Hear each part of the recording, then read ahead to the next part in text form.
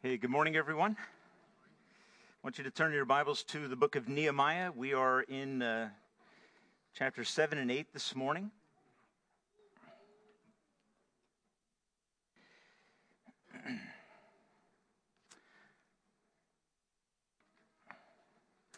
At the chapel, we have a focus every Sunday morning for our service.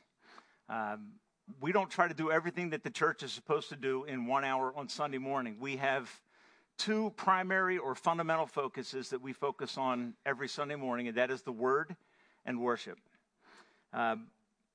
We do that because we believe that the Word of God and the message of God's Word is what people in our culture desperately need to hear. So we make this for ourselves a priority. We know that we live in a world that is hurting, that is morally confused, disoriented, and suffering from letting go of the notion of biblical truth that we can live by. And so this morning, I want us to look at this passage of Scripture that is before us. First of all, from the historical perspective, I want you to understand the setting of this text, which primarily we're going to focus on chapter 8. Chapter 7 helps us to kind of reorient to the account of what's happening in the rebuilding of the city of Jerusalem under the guidance of a man named Nehemiah. So let's look at verses 1 to 3 of chapter 7, just to set the tone of what's happening. It says, after the wall had been rebuilt, and I had set the doors in place. Okay, so that brings us kind of to if you will, a resolve of the tension that was present in the city. The walls were, as we saw in chapter 1, verse 3, the walls were broken and the gates were burned. The people were in great disgrace. So there was a pervasive brokenness that Nehemiah saw at the city. The goal, let's rebuild the walls and let's reset the gates. Let's bring glory back to this city by securing it and making it strong again. What's fascinating is that happens. All right, everything's rebuilt. The task is done in a miraculous amount of time, and it is built to be inhabited. If you look at verse 4 of this text, it says, now the city was large and spacious. And I want you to get the next statement. The word but comes in. So the city is done. It's large and spacious, but there were few people in it, and the houses had not yet been rebuilt. So what you would think is that with all that work done, there would be a season of celebration. There would be in the hearts of people hope and joy emerging. But you need to understand the kind of context of this city being rebuilt and the number of people that are present. 43,000 people came back 12 years prior to this event with a man named Zerubbabel. Nehemiah comes 12 years later to energize those people to do the task of rebuilding the city. But here's the problem. The city was established originally for a population of 500,000 people. And there were only 43,000 people. And what is there? There's a dissonance that's present. There is what one writer called a spiritual vacuum. There's an understanding of the utter brokenness that had come to the people of God because of their rebellions against his directives and his ways. That brokenness is pervasive for these people. They knew the glory of Old Jerusalem. They'd heard about it. But they've come to a city that is virtually uninhabited in contrast. And so there's a brokenness, a stubborn sense of hopelessness that is hanging on to their lives. The question I want to drive at this morning as we move into chapter 8 out of this is, how do you find that stubborn sense of brokenness, that stubborn sense of shame? How do we find that is present in our lives often? How do we find that driven out by the power and word of God? How do we resolve that and find freedom from it? A sense of shame, ruin, and disgrace that clings stubbornly and is often difficult to dislodge from our hearts and minds. Maybe you're here this morning and you say, Pastor Tim, that's where I am.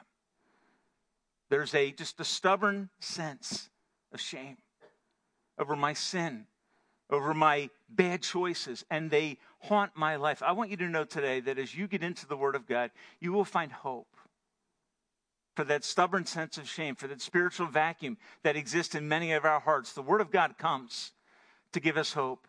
And the aim of Nehemiah in this account is to do that. I want you to notice in chapter 7, there's one other thing that he does.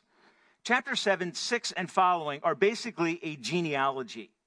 Okay, it's a long list of names tying people to their ancestral tribes in the nation of Israel. And the question would be this: why does Nehemiah do that? Why does he spend so much time recording verses that you and I probably don't read all the way through?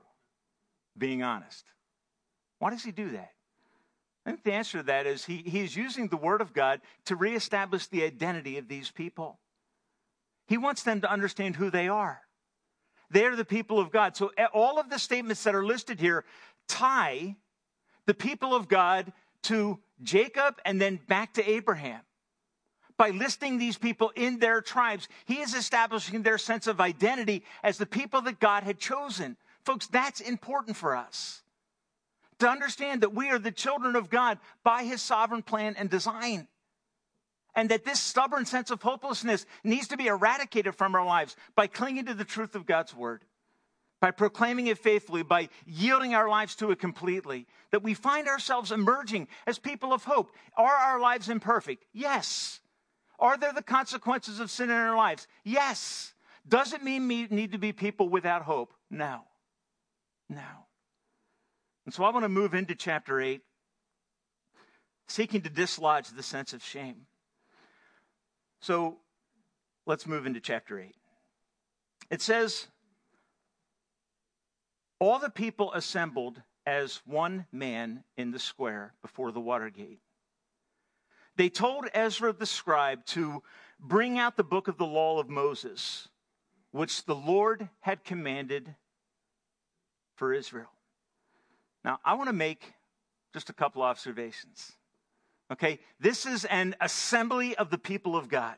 There's a denomination in our country called the Assemblies of God. This is where this terminology comes from. The people of God gathered together to hear from God. All right, this is one of the early assemblies of God recorded in the scripture. What I want you to notice is what the people demand. What they say to Nehemiah. The people's demand is, Nehemiah, through Ezra the scribe, give us the word of God. So they come and they told Ezra, bring out the book of the law of Moses, which the Lord had commanded for Israel. I love that. And what it means is that the people of God had come with an expectation that they would hear from God, from his spiritual leaders that were present. Verse 3 then tells us how Ezra responds. It says, so on the first day of the 7th month, verse 2, Ezra the priest brought the law before the assembly, which was made up of men and women, all who were able to understand. And notice what it says next. He read it aloud from daybreak till noon as he faced the square before the water gate in the presence of the men, the women, and the others who could understand. All the people listened attentively. I love this. I wonder what would happen if we tried that this morning. Now, I'm going to be generous in my understanding of how long Ezra read the word of God to these people. Okay? It says from daybreak till noon. I'm going to argue, since they're more southerly in orientation and closer to the equator, I'm going to argue that being really generous, this is somewhere between 8 o'clock in the morning and noon. Ezra reads the word of God. And if you say to me, what parts is he reading? He's reading from the Pentateuch. That's the law of God. The 5 books that Moses recorded. When I'm looking for excitement, they're not the books that I go to and read. They're not. But they are the history of God for the people of God. And they contain the story of the Exodus and the deliverance. They contain the consequences of obedience and the consequences of disobedience. And as the people hear this, something powerful begins to happen in a movement of God upon the hearts of these people as they stand respectfully and listen to the word of God. The other thing you notice is that there is a platform that is set up, which indicates the priority of the word of God in the life of the people of God. Ezra stands on a platform that is built for the occasion to proclaim the word of God from an elevated place. Obviously, at one level, from a practical consideration to make it audible. But I think there is also implied in this a sense of priority for the proclamation of biblical truth. that emerges from this text. The question I want to ask you this morning is, as you come to church, what should you demand? What should you ask? What should you request from those that are tasked with the job of proclaiming the word of God to you? I want to look at this text from two angles. First of all, from the job of the one who is proclaiming, and then I want to look at it from the perspective of the people who are listening. These two perspectives. The preacher's job. Chapter 8 and verse 5 tells us Ezra opened the book. And the indication is that he's reading, but the question is that all that he's doing? Simply reading the word of God. I think if you go down to verse 8, you find the resolution to that question. It says, they, this plurality of people that were involved in teaching that morning, read from the book of the law of God. Okay, so the first task of a preacher is what? To read to you the word of God. Secondly, they were making it clear. That is, they were giving the sense of what God was saying. They were interpreting the text for the people. And then they were giving the meaning. And I think the giving of the meaning here probably leans towards the idea of application. So that the job of a pastor and what you should expect of us on a regular basis is that we would read to you the word of God. We would explain it and we would show you how to live it. Okay, to take that meaning and to put it into practice in your life so that you can take it home, asking the question, what should I do with what I heard today? I would challenge you as a church family to ask this of your pastors, of your pastoral team, that we would faithfully proclaim to you every Sunday the word of God. 2 Timothy 4:1 says this. Paul charging Timothy, he says, in the presence of God and of Jesus Christ, his son, who will judge the living and the dead, preach the word.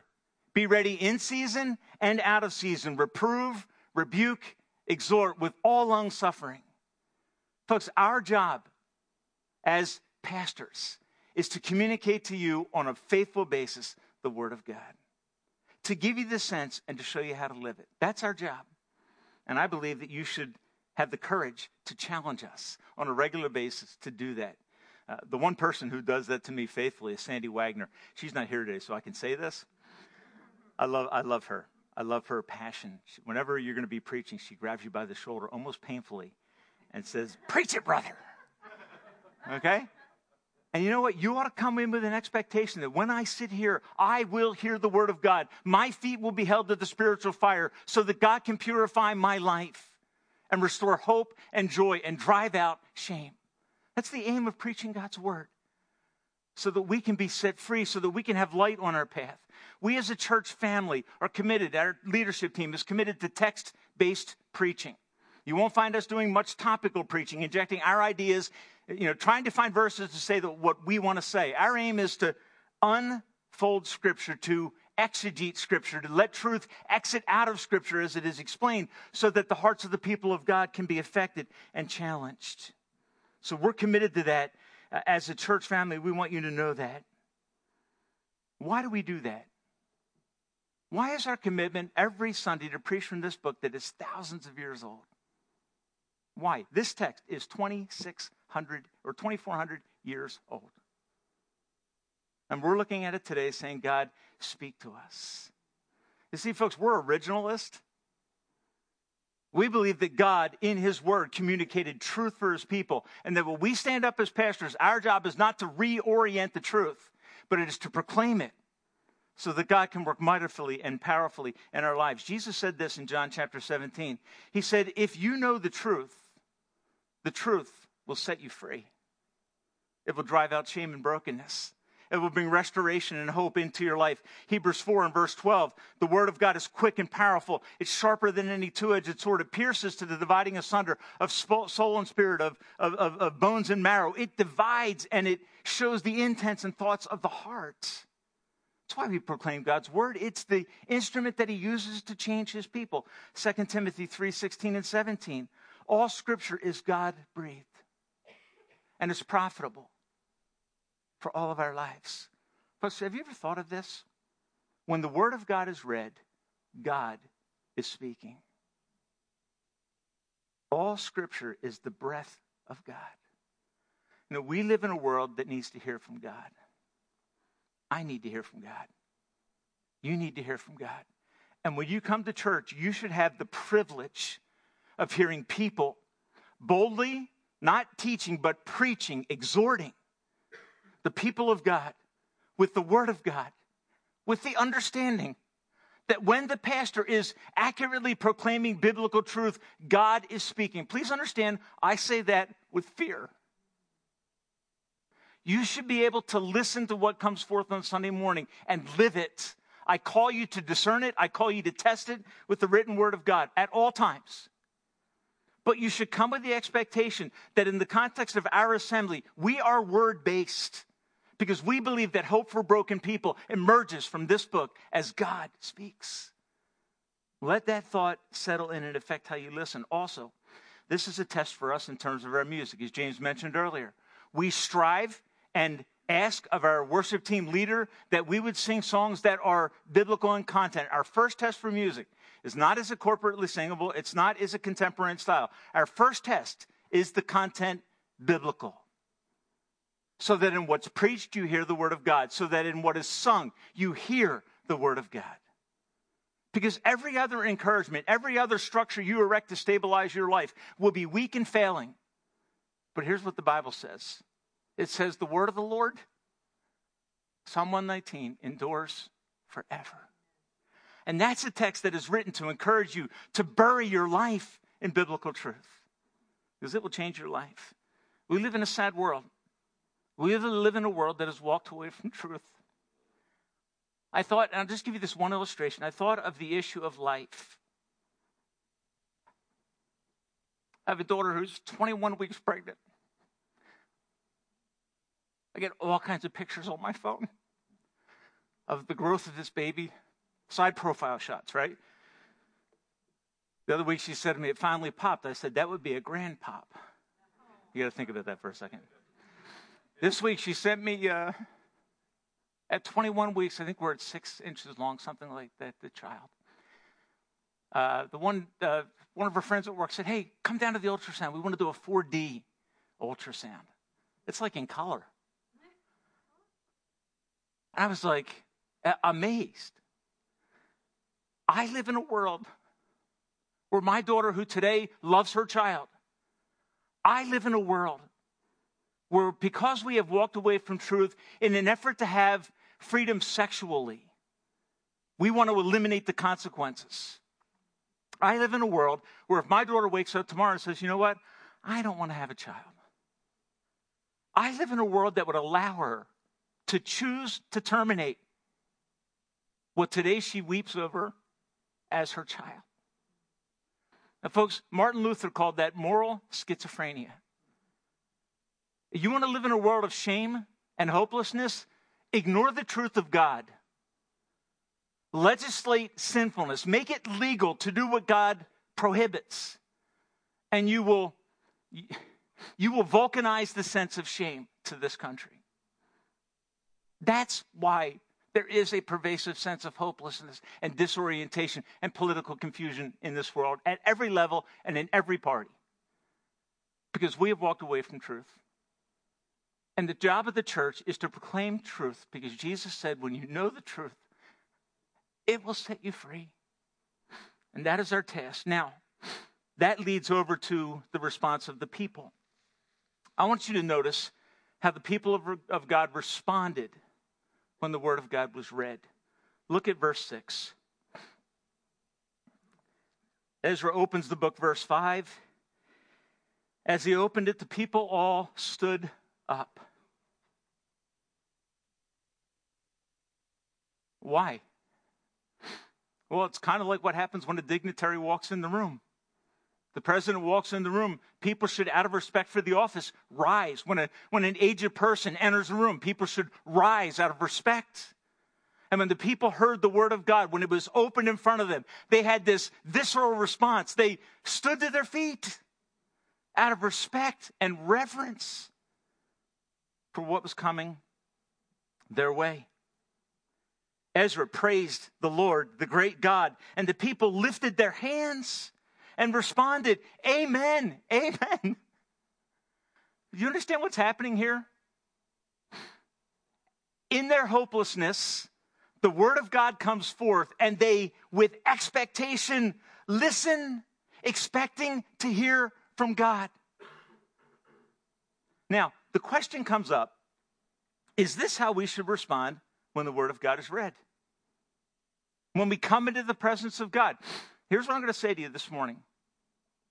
This text is, in the minimum, descriptive of what actually happened as broken people saw the door of hope opening. 43,000 in a city of 500,000 population potential. Broken. The word of God is open before them. They, with expectation, rise. They extend their hands and say, amen, amen. And I think what they're doing is this. I think they're saying, so be it, presumably, may it be true in my heart. What comes forth today from the word of God, may it be true in my heart. Is it prescriptive? That's the question you have to ask here. A lot of people will preach every text from the Bible as if it's prescribing what is being described. I'll be honest with you, okay? I don't think that the purpose of Nehemiah recording this text is to tell people how to respond physically to the joy of hope. But I will say this. It is at least a description of the fact that when the people of God in their shame were captivated by the potential of hope and truth, it changed them. It affected them. And they were so in tune with that truth that it affected them in physical ways.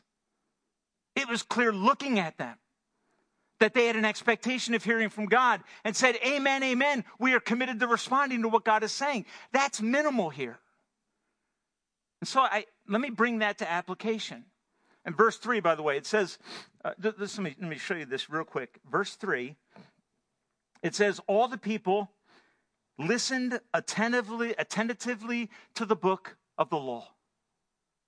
Okay, they listened with an expectation of hearing and learning from God. So here's the obvious question that emerges from this text for me in preaching this portion of Scripture. Is this how I come to the house of God?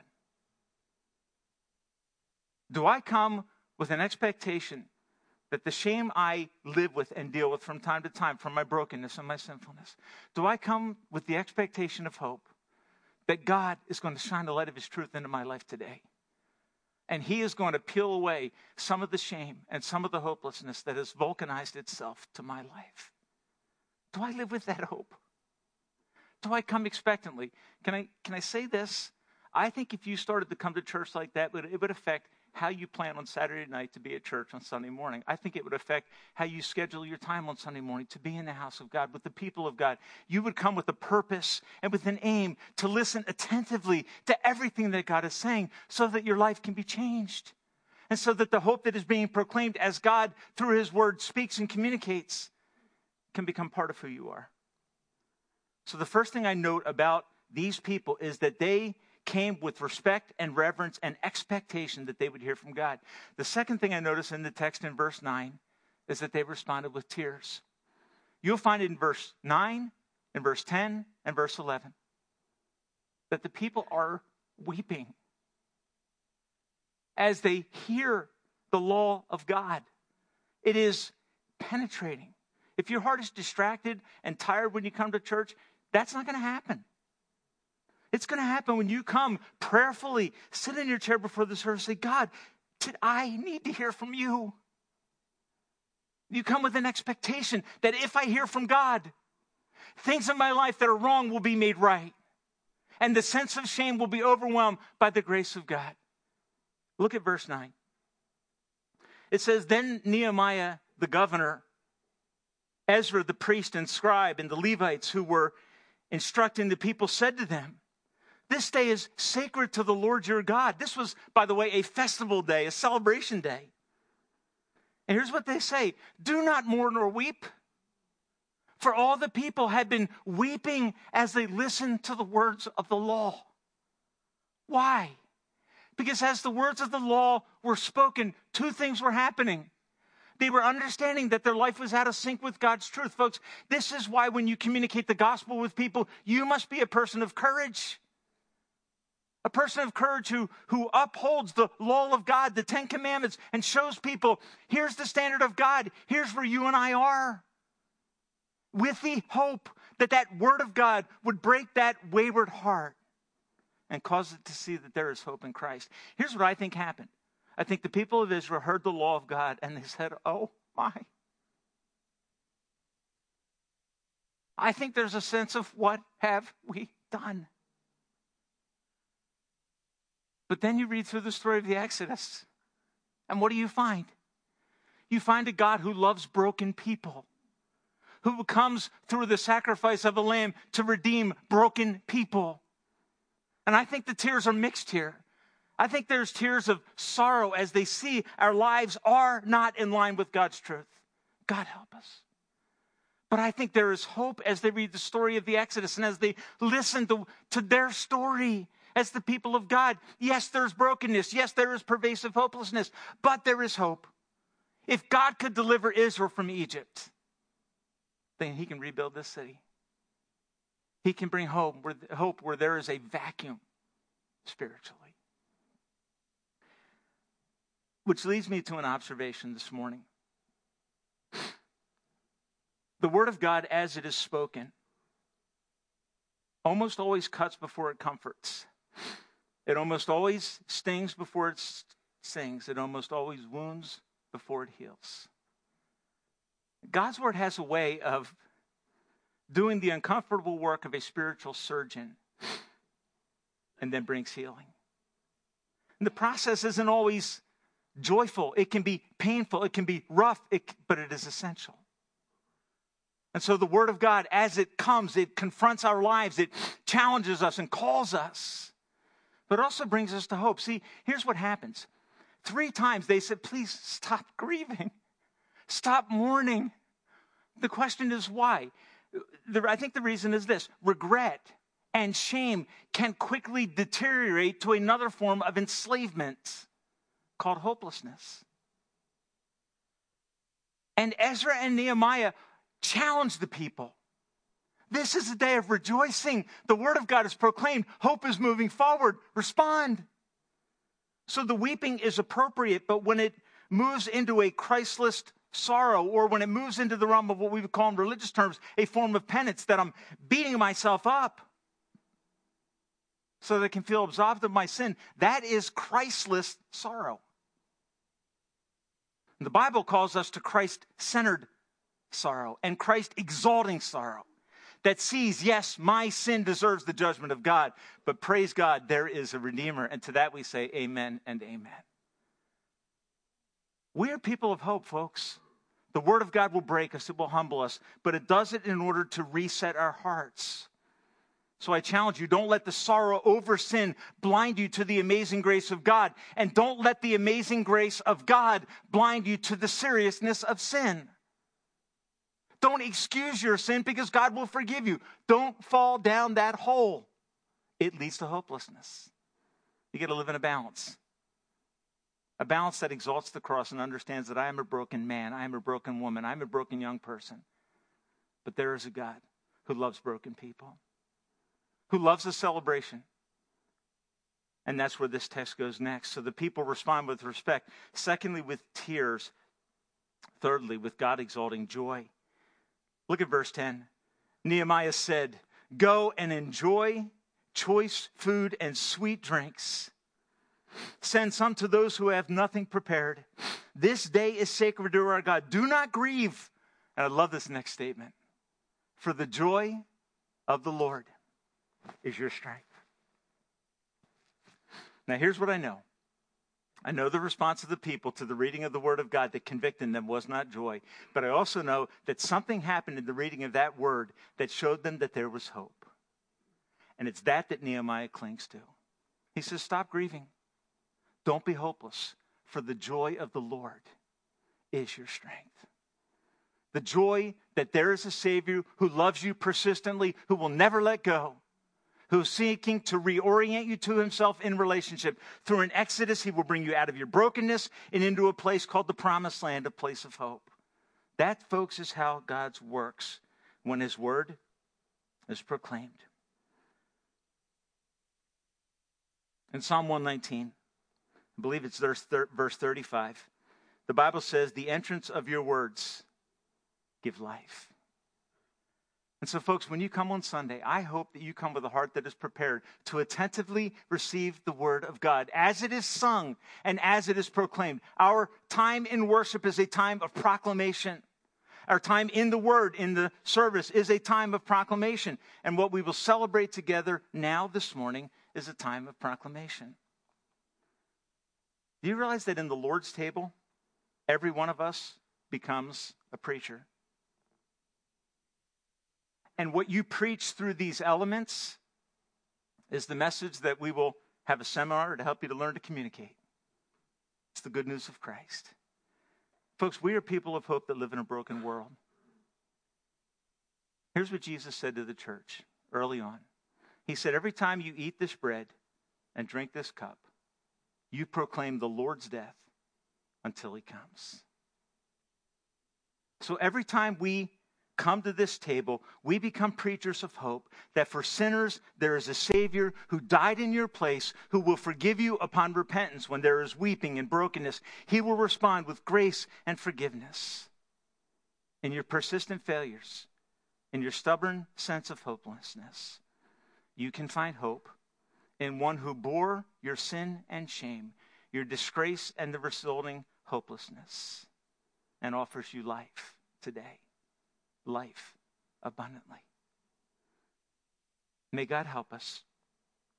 May God help us to be people that demand the word of God. That you would expect and demand that of us as your pastors. And that when you come, you would come with expectation. You would come listening attentively with a heart prepared for God to move and work. And to strip away the sense of shame that tends to cling to us. And to fill you with hope and joy so that you can listen to the call of Nehemiah to go and enjoy choice food. Verse 13 says, then all the people went away to eat and drink, to send portions of food, to celebrate with great joy because they now understood the words that had been made known to them. And folks, as we partake of the Lord's table this morning, may we do it as people who understand what God is saying through these elements about the gospel of Jesus Christ that gives hope for sinners. Father, I pray this morning that as we come to the Lord's table, we would come with great expectation. We would come, each one who has trusted Christ would come with the aim and goal of proclaiming Christ's death again until he comes. And Lord, we need that because the death of your Son is the source of our hope. So, Father, as we now quiet our hearts and we reflect on the Word of God, some of us this morning, Lord, may find tears of sorrow as the Spirit of God convicts by the Word of God and shows us where our lives are out of sync. Lord, I pray that your Spirit would also preach hope and forgiveness and grace at the same time so that we can respond to the sense of shame with a voice of hope. If you confess your sins, he is faithful and just to forgive you and cleanse you from all unrighteousness. Lord, let your word settle deeply into our hearts this morning. Let our love for the cross, our desire to know it more faithfully, let it grow this morning as we partake of these elements for the glory of our Savior Jesus Christ. We pray these things, and all God's people said, amen.